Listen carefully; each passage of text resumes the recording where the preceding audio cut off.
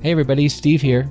Nathan and I are taking the week off from the podcast, but I wanted to stop in really quick and let you know about the next book for our book club, which is coming on episode 50. We thought we'd mix things up just a little bit, so our book this time is going to be a little different. It's called Flying, Falling, Catching, An Unlikely Story of Finding Freedom. It's by Henry Nouwen and Carolyn Whitney Brown.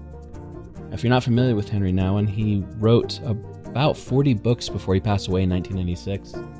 About spiritual life and the spiritual journey. And what Carolyn Whitney Brown has done is pulled together some of his final writings about his life and actually his relationship and his love for this trapeze group called the Flying Rodleys.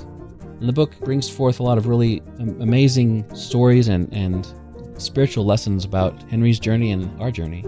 So join us on episode 50 when we're going to have Carolyn Whitney Brown herself actually on the podcast. Hopefully you'll head over to followingthefire.com/book club to find a link to get the book, and we'll see you guys later.